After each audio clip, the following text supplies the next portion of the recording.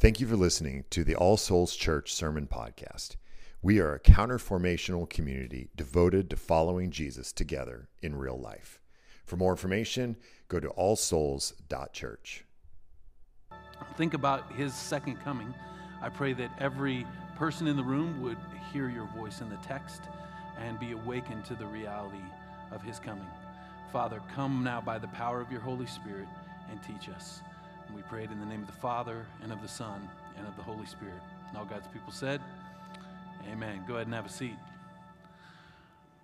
All right. So before I get into the sermon, I do want to remind you of the 40 days of prayer that we're doing together as a church. And so you're probably, if you aren't already getting the text messages, text 94,000 to us, All Souls and 94,000, and we will get you the text messages. But every day we're doing just a quick time of prayer. You were sent a verse and then a little prompt for prayer. And the thinking is this, that as we together as a church pray over a 40-day period leading up to our public opening, we're praying for what the church will be, we're praying for people that might come to the church, and we're praying for ourselves as we're kind of establishing as this kind of small family and be ready to welcome other people that might want to come into our church. Text messages, lift them up to God, and that's one of the best ways you could serve your church is to pray with your church and for your church. And then there's two dates I really need you to put on your calendar as a regular attender, a member of the church. First is January 2. On January 2, we're going to have like a Vision Sunday.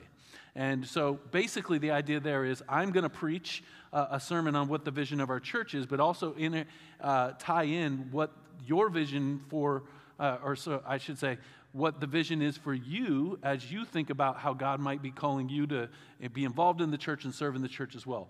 So that will be on January 2nd. So please, first Sunday of the year, Vision Sunday, please be here. It's going to be a very important day. But the next Sunday is going to be our public opening on January 9th.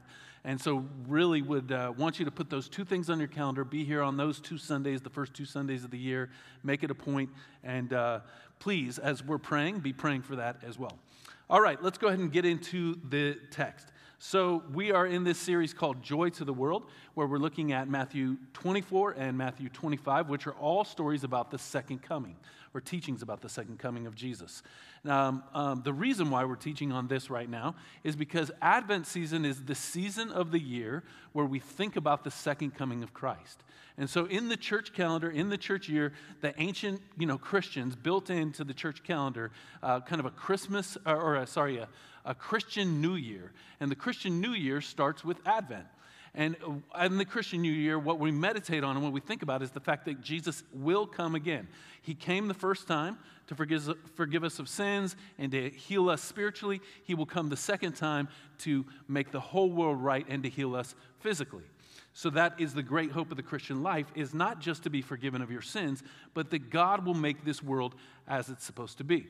So the sermon this week is Let Every Heart Prepare Him Room, which is, that's the title, which is straight from the song. That every heart, we need to prepare room for the second coming of Christ, the song coming of Christ, not the first coming of Christ. And so in that song it says we need to be prepared with our hearts for His coming. And so what I want to meditate on today is, are we prepared? Are we ready for His coming? Think about this world right now. And we need to ask the question, and people are asking the question, is there hope for humanity? We all have our own personal things that we're dealing with, struggles and pain points and frustrations and sadness and loneliness and all of these things that we're all dealing with. And so we have this personal experience of the brokenness of the world. And I don't need to probably spend too much time on that because you know exactly what I'm talking about. You deal with the pain of this world just like I do. And this is the Christian hope is not just to be forgiven of our sins, but we're longing for a new world. We're longing for a world where those things will go away. We're longing for a world where things will be healed. And this will happen at the second coming of Christ. Even as we look at our society, you can look inside yourself and say, yeah, there's struggle and pain. But when we think about hope for humanity, and you think about how the world is so broken and so tense right now, especially with COVID, there's even conversations in our country right now, I don't know if you're aware of this, where I saw a survey this week that said 55% of the people that they surveyed believe that we could be heading for civil war in this country. Now, I don't know who they're polling, but I think that should tell you something about the intensity that is going on in our world right now. Another thing that kind of came out of that survey is the whole idea that 50% of people in our country think that some states are going to secede from the Union of the United States. And so when you think about all of that just going on in our country, you can go, man, we can see the tension, we can see the pain point. The Christian hope is not, hey, we need to fix everything, we need to get everything right, and some sort of human utopia is going to be ushered in when we get the right leaders and the right policies and whatever. That's not the Christian hope. The Christian hope is that Jesus will establish his kingdom at his second coming and fix all these things. So when we see homelessness in our city and we see the brokenness that is all around us, the people that have been ground down and beaten down by society, people that are mentally ill a lot of times, people that are addicted, which is a disease, we can see it all over our city. And we can say, wow, what is going on? Is there hope for humanity? Will this ever be healed? And the answer is that there will always be some kind of brokenness going on until Jesus returns. We could talk about overt racism. We could talk about murder culture going on. We could talk about the school shootings. We could talk about abortion. We could talk about police brutality. School shootings. We could obviously talk about COVID, which we've all been going through. We could talk about all these things going on in our society, like billionaires paying less tax than people living around the poverty line. Or we can just see the brokenness going on. And what we also can see is that the people at the bottom are getting crushed the most. I was watching a documentary this week about pyramid schemes, also known as multi-level marketing. And in the whole scheme is the people at the top make a ton of money, and then as you go down the pyramid, there are people that make a little bit less money, but the people that basically lose money are at the bottom, and they get crushed by the pyramid scheme. Well, in the same way, that's happening in our society. The people at the bottom, the poorest, the people that in most need are getting crushed by the system. And when we talk about Jesus, what Jesus always is talking about healing this world, he's talking about healing those things too. He's not just talking about forgiving our sins, but at Jesus' second coming, everything that is broken in this world is going to be made good and right. And so the Christian hope is to long for this time. Now, before we get into the text, I want to read you something I read this week, which is a picture of what it will look like when the second coming comes.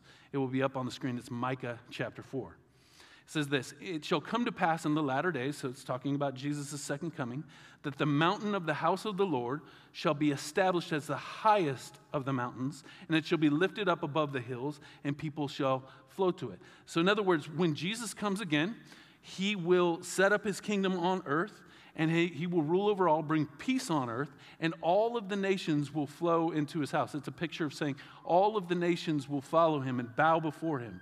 So the Christian hope is not just to go to heaven. The Christian hope is that heaven will come to earth, and this earth will be as it's supposed to be. Everything will be as it is supposed to be. Look what it also says about heaven. It says, "And many nations shall come and say, 'Come, let us go up to the mountain of the Lord, to the house of the God of Jacob, that he may teach us his ways, and that we may walk in his paths.'" So there's going to be some engagement with Jesus when he comes back, where he's actually going to teach people and bring his kingdom in. "For out of Zion shall go forth the law and the word of the Lord from Jerusalem." And then look at this. This is also an effect of when he comes back and what heaven will be like. "He shall judge between many peoples." In other words, he'll be the right judge. It's not just talking about he's going to bring judgment, but it's talking about he's going to judge. He's going to bring right judgment. He's going to make the right judgment calls, and he's going to make everything as it ought to be. "He shall judge between many peoples, and shall decide disputes for strong nations far away. They shall beat their swords into plowshares and their spears into pruning hooks." So here's another beautiful thing. There will be no more war. There will be no more weapons. There will be no more school shootings. There will be no more guns. And in fact, we're told that he will take all the weapons and turn them into farming equipment. So we're looking forward to a world without war, without strife, without people being shot. We're looking forward to a beautiful world. there won't be any war. Look at this. Nation shall not lift up sword against nation, neither shall they learn war anymore.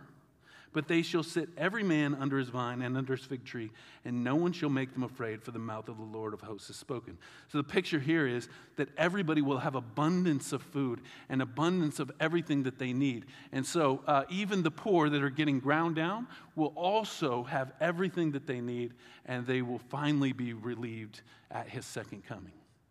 So listen.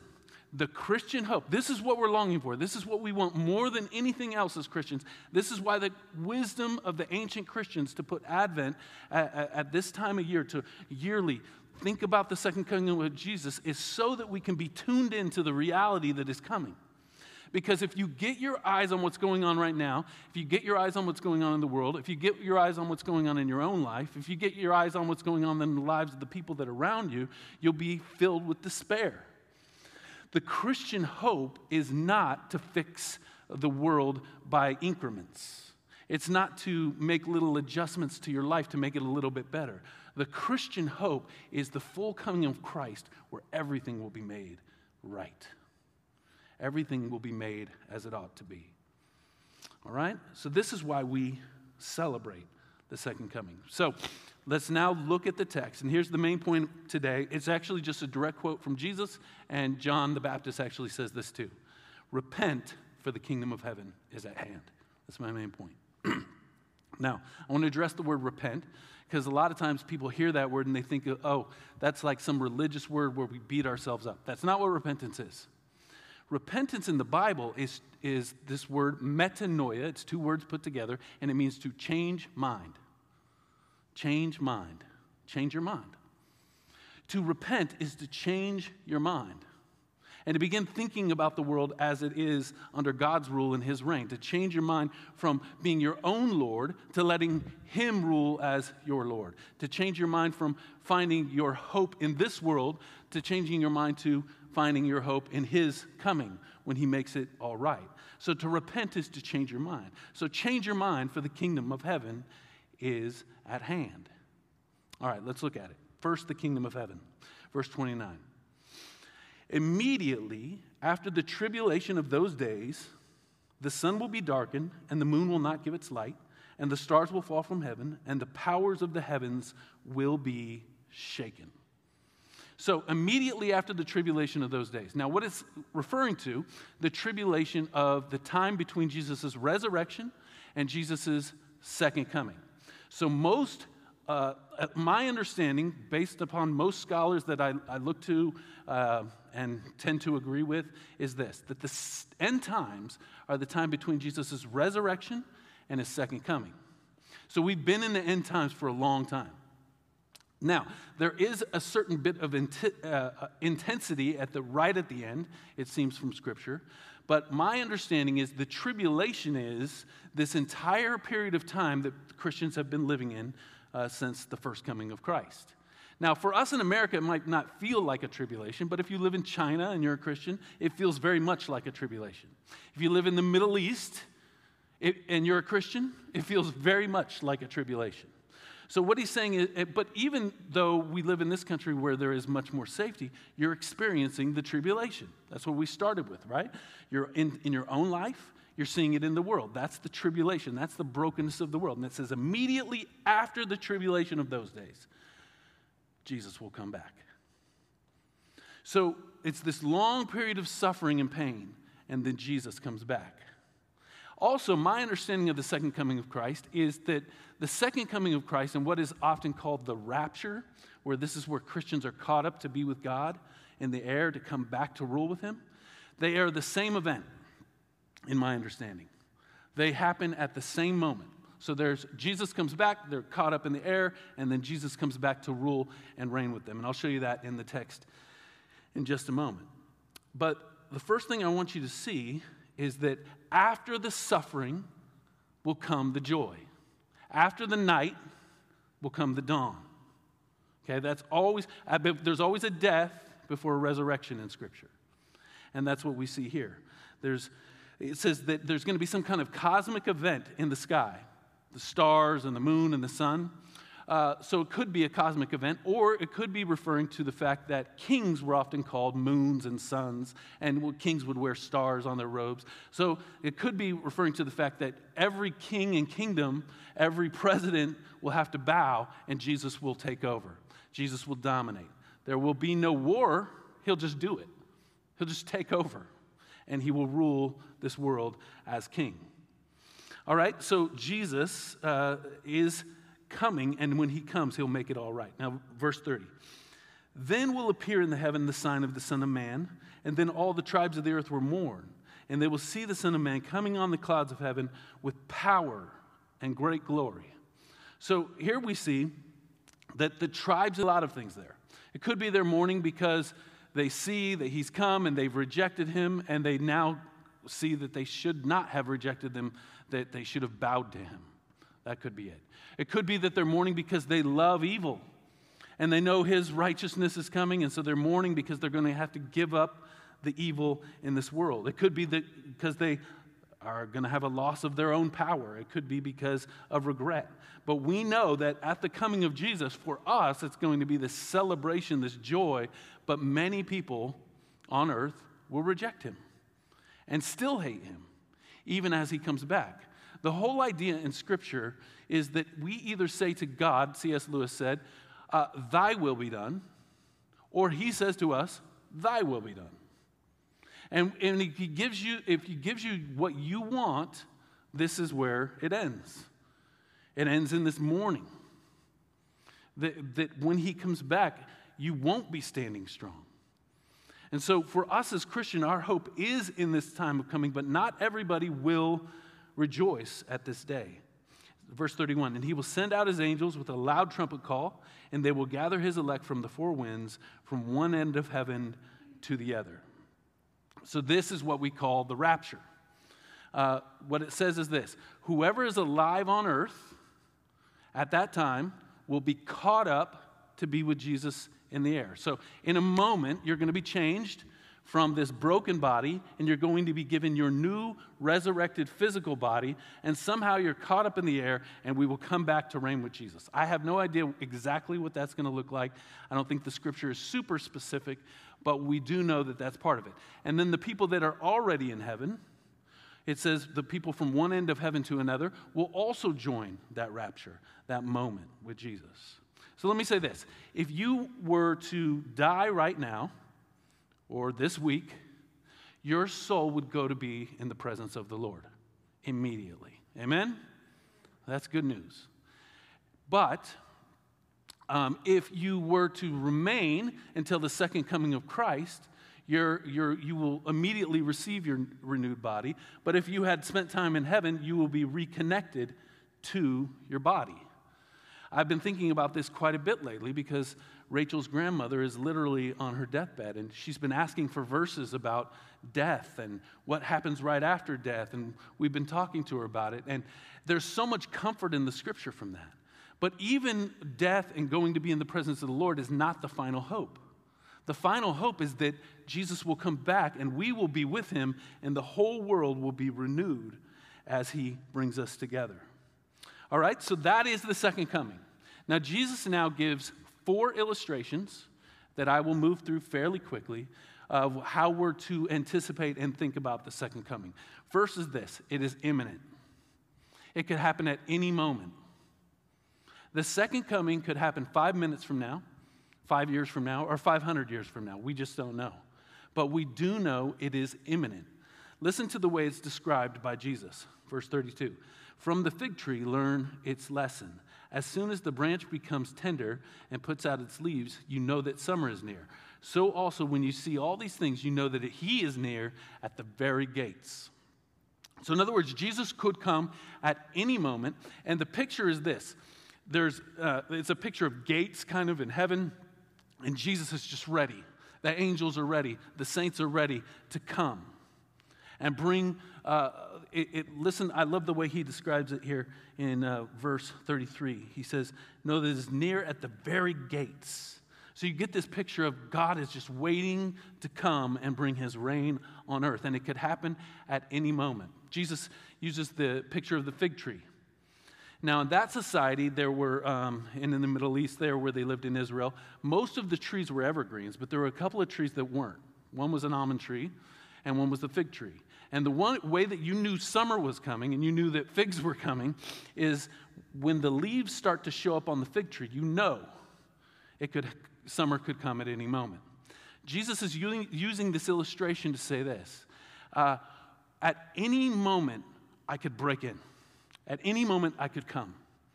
And because he could come at any moment, we need to live in readiness. So the next three illustrations that Jesus gives are about that readiness. Now, me and Rachel have this ongoing conflict in our marriage. And by the way, I got her permission to share this, okay? The conflict is this. I like to be on time, and she doesn't. Or she doesn't care as much about being on time, okay? And the reason, when it comes down to it, when you're late, it's because you're not ready, right? You didn't get ready. But with her, it's not at all that she's being lazy. She's trying to do everything. And, my mentality is like, I'm sitting there waiting. I want to be there 15 minutes early for anything. I always tell young guys when they are thinking about getting married, one way to prepare for marriage is just go sit in your car for 15 minutes before you leave anywhere, okay? And so this is, the reason why she's not on time is because she's not ready. She's doing other things, and not even bad things. Well, that's actually what some of these illustrations are that Jesus gives. Sometimes people get so busy with life and this world and don't think about the anticipation of what is coming that they get busy doing other things, and they're not going to be ready according to Jesus. Look at this, verse 36. But concerning that day and hour, no one knows, not the angels of heaven, nor the Son, but the Father only. Okay, so the day that is coming, at least Jesus, when he was here on earth in human body, living and as a human, he's still fully God, but we're told in Scripture that there are certain parts of his omniscience that he laid aside, his all-knowingness that he laid aside so that he could live by faith in the Father just like we have to, because he's our representative. So somehow here in Jesus on earth, he doesn't even know when his return is, but he says the Father knows. So the angels don't know. And by the way, every once in a while there are these guys that get on TV and they go, hey, Jesus is coming back on this specific day, everybody get ready. And it never happens. In 1988, there was a guy that wrote a book called 88 Reasons Why Jesus is Coming Back in 1988. It didn't happen. But then the next year, I kid you not, he wrote a book called 89 Reasons Why Jesus is Coming Back in 1989. And people bought the book. And Jesus is like, no one knows. If anybody tells you they know, they don't know. No one knows. So we're supposed to live in readiness. We're not supposed to figure it out and go, he's coming on this date. We're supposed to always live ready that he could come at any moment. So he uses these brilliant illustrations. The first one is Noah. He says, verse 37, for as were in the days of Noah, so will be the coming of the Son of Man. For as in those days before the flood, they were eating and drinking and marrying and giving in marriage until the day when Noah entered the ark, and when they were unaware until the flood came and swept them all away. So will be the coming of the Son of Man. So Noah, he's building the boat. People are probably mocking him.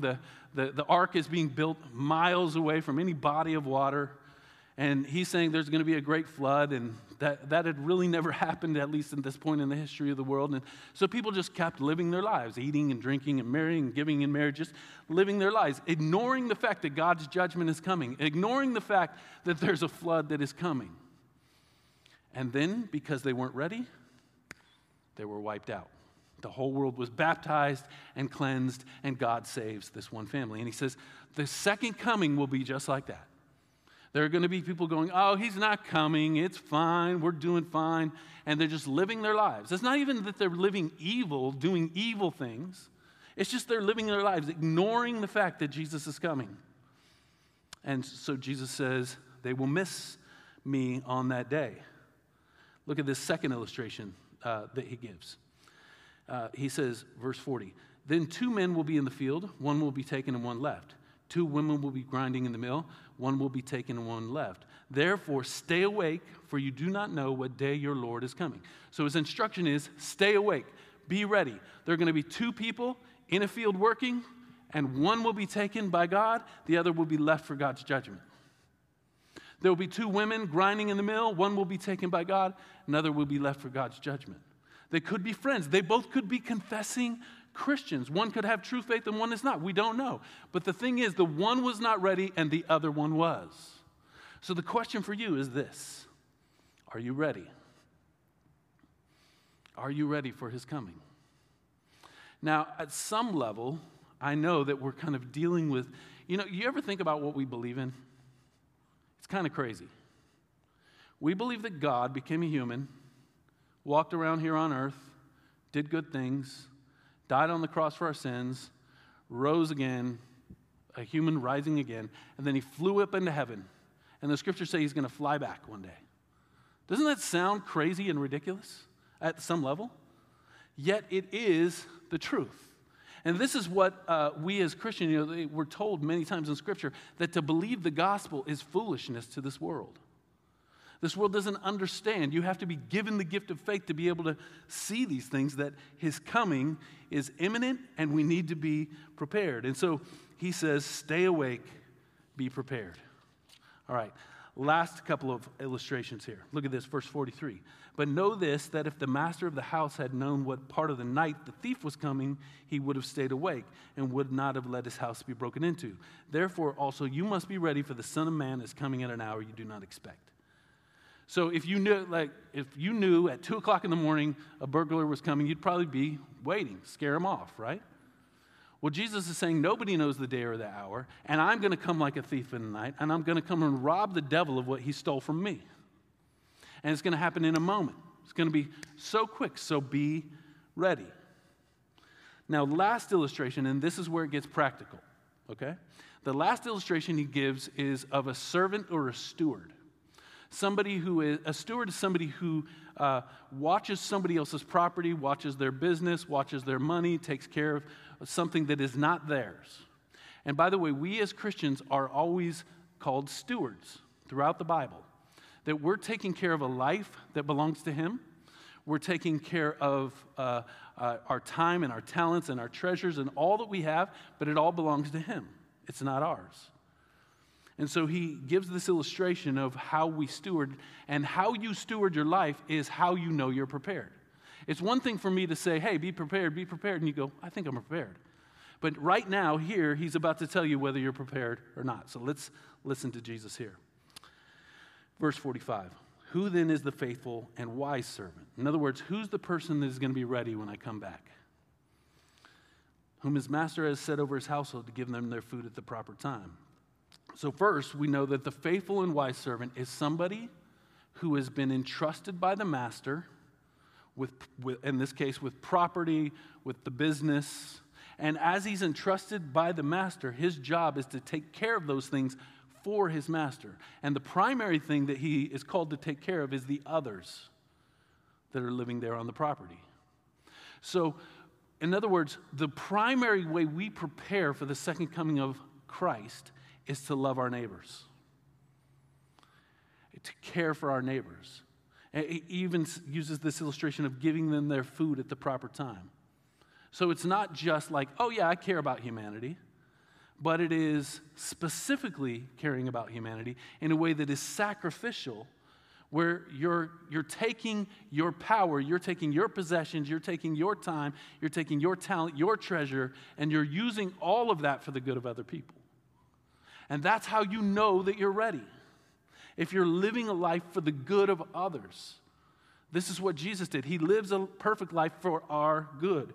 And so he says that is what the faithful servant is like. Now look what else he says the faithful servant does. Verse 47.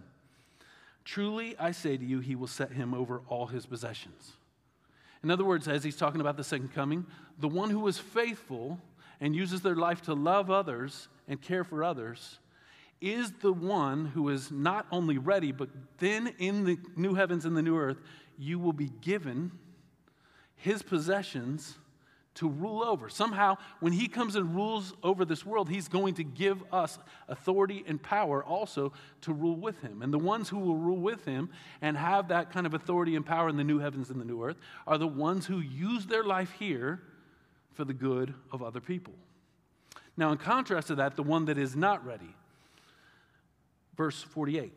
But if that wicked servant says to himself, my master is delayed, and begins to beat his fellow servants and eats and drinks with drunkards, the master of that servant will come on a day when he does not expect him, and an hour he does not know, and will cut him in pieces and put him with the hypocrites. In that place there will be weeping and gnashing of teeth.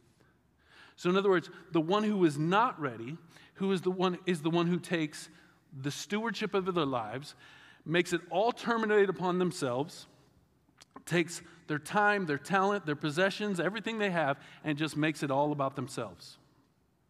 In other words, the primary way to not be ready for the second coming of Christ is to make your life about yourself, to make your possessions about yourself, to make your time about yourself. That is the way you know that you're not ready. And he says that he begins to beat his fellow servants. In other words, he uses his power, he uses his privilege as a way to dominate other people rather than using that power and privilege as a way to serve other people like Jesus. And it says he will come at a day he does not expect and he does not know. So, okay, this is where I want it to get really practical for your life. How do you know whether you are ready for the second coming? Well, are you stewarding your life? Are you stewarding what God has given you? What are you doing with what God has given you? Are you using it for yourself? Or are you using it for the good of others? This is how you know whether you are ready or not. Stewardship, a very common way of describing stewardship that Christians have been using for hundreds of years is this. You look at your time, your talent, and your treasure. God has given you time, he's given you talent, he's given you treasure. Now, we could talk about lots of other things, but those are three big main categories. To repent, to be ready for the kingdom of heaven that is coming, to change your mind means you begin to live for things that will matter 100 years from now. So the way you know you're ready for the second coming is, are you living for things that will matter 100 years from now? If you're living for things that will only matter for next week or next month or next year, you're probably not ready for the second coming. Are you living thinking, what will matter 100 years from now? Your readiness can be found in how you steward what God has entrusted to you. So in other words, if it's your time, your talent, and your treasure, the way in which you understand whether you are ready is to look at your calendar. How much of your calendar is taking up with God and others? Serving others. You could look at your talents. Look at what God has given you. Look at the abilities that you have. What are you using those for? Are you just using those for yourself? Or are you using those for the glory of God and the good of others? You could look at your money. Your money is telling a story. So if you were to go into a court of law, for example, could you be convicted of being a Christian just based upon those things? Your time, your talent, and your treasure. Would there be enough evidence to convict you of being a Christian? That's whether you know whether you're ready or not. So are you ready? I'm saying all this, I want you to be ready. I'm not saying all this to beat anybody up or to make anybody feel shame or guilt. My job as your pastor is to teach you the word, and the word here is saying you need to be ready. So repentance then is to go, okay, wait, there are parts of my life where I'm not ready. I need to change my mind. Repentance is this gift that God gives us to be able to change our mind and turn to him. Repentance is to change my mind. I was moving towards something that is evil or selfish, and now I'm turning towards Jesus. That's repentance. So the way in which you prepare is to repent. Here's the reality. I just laid out all that stuff, and you might be going, man, my time, my talent, am I doing enough? That's not my point. The point is, are you aware? Are you aware that he could come at any moment? And are you thinking about these things? And are you repentant in the areas where you are making life all about yourself? Are you willing to change your mind in the places where you're not in line with his kingdom? If you are, the gift to you is repentance, to change, to just change your mind over and over again. And by the way, repentance is not something that you did, it's something that you do.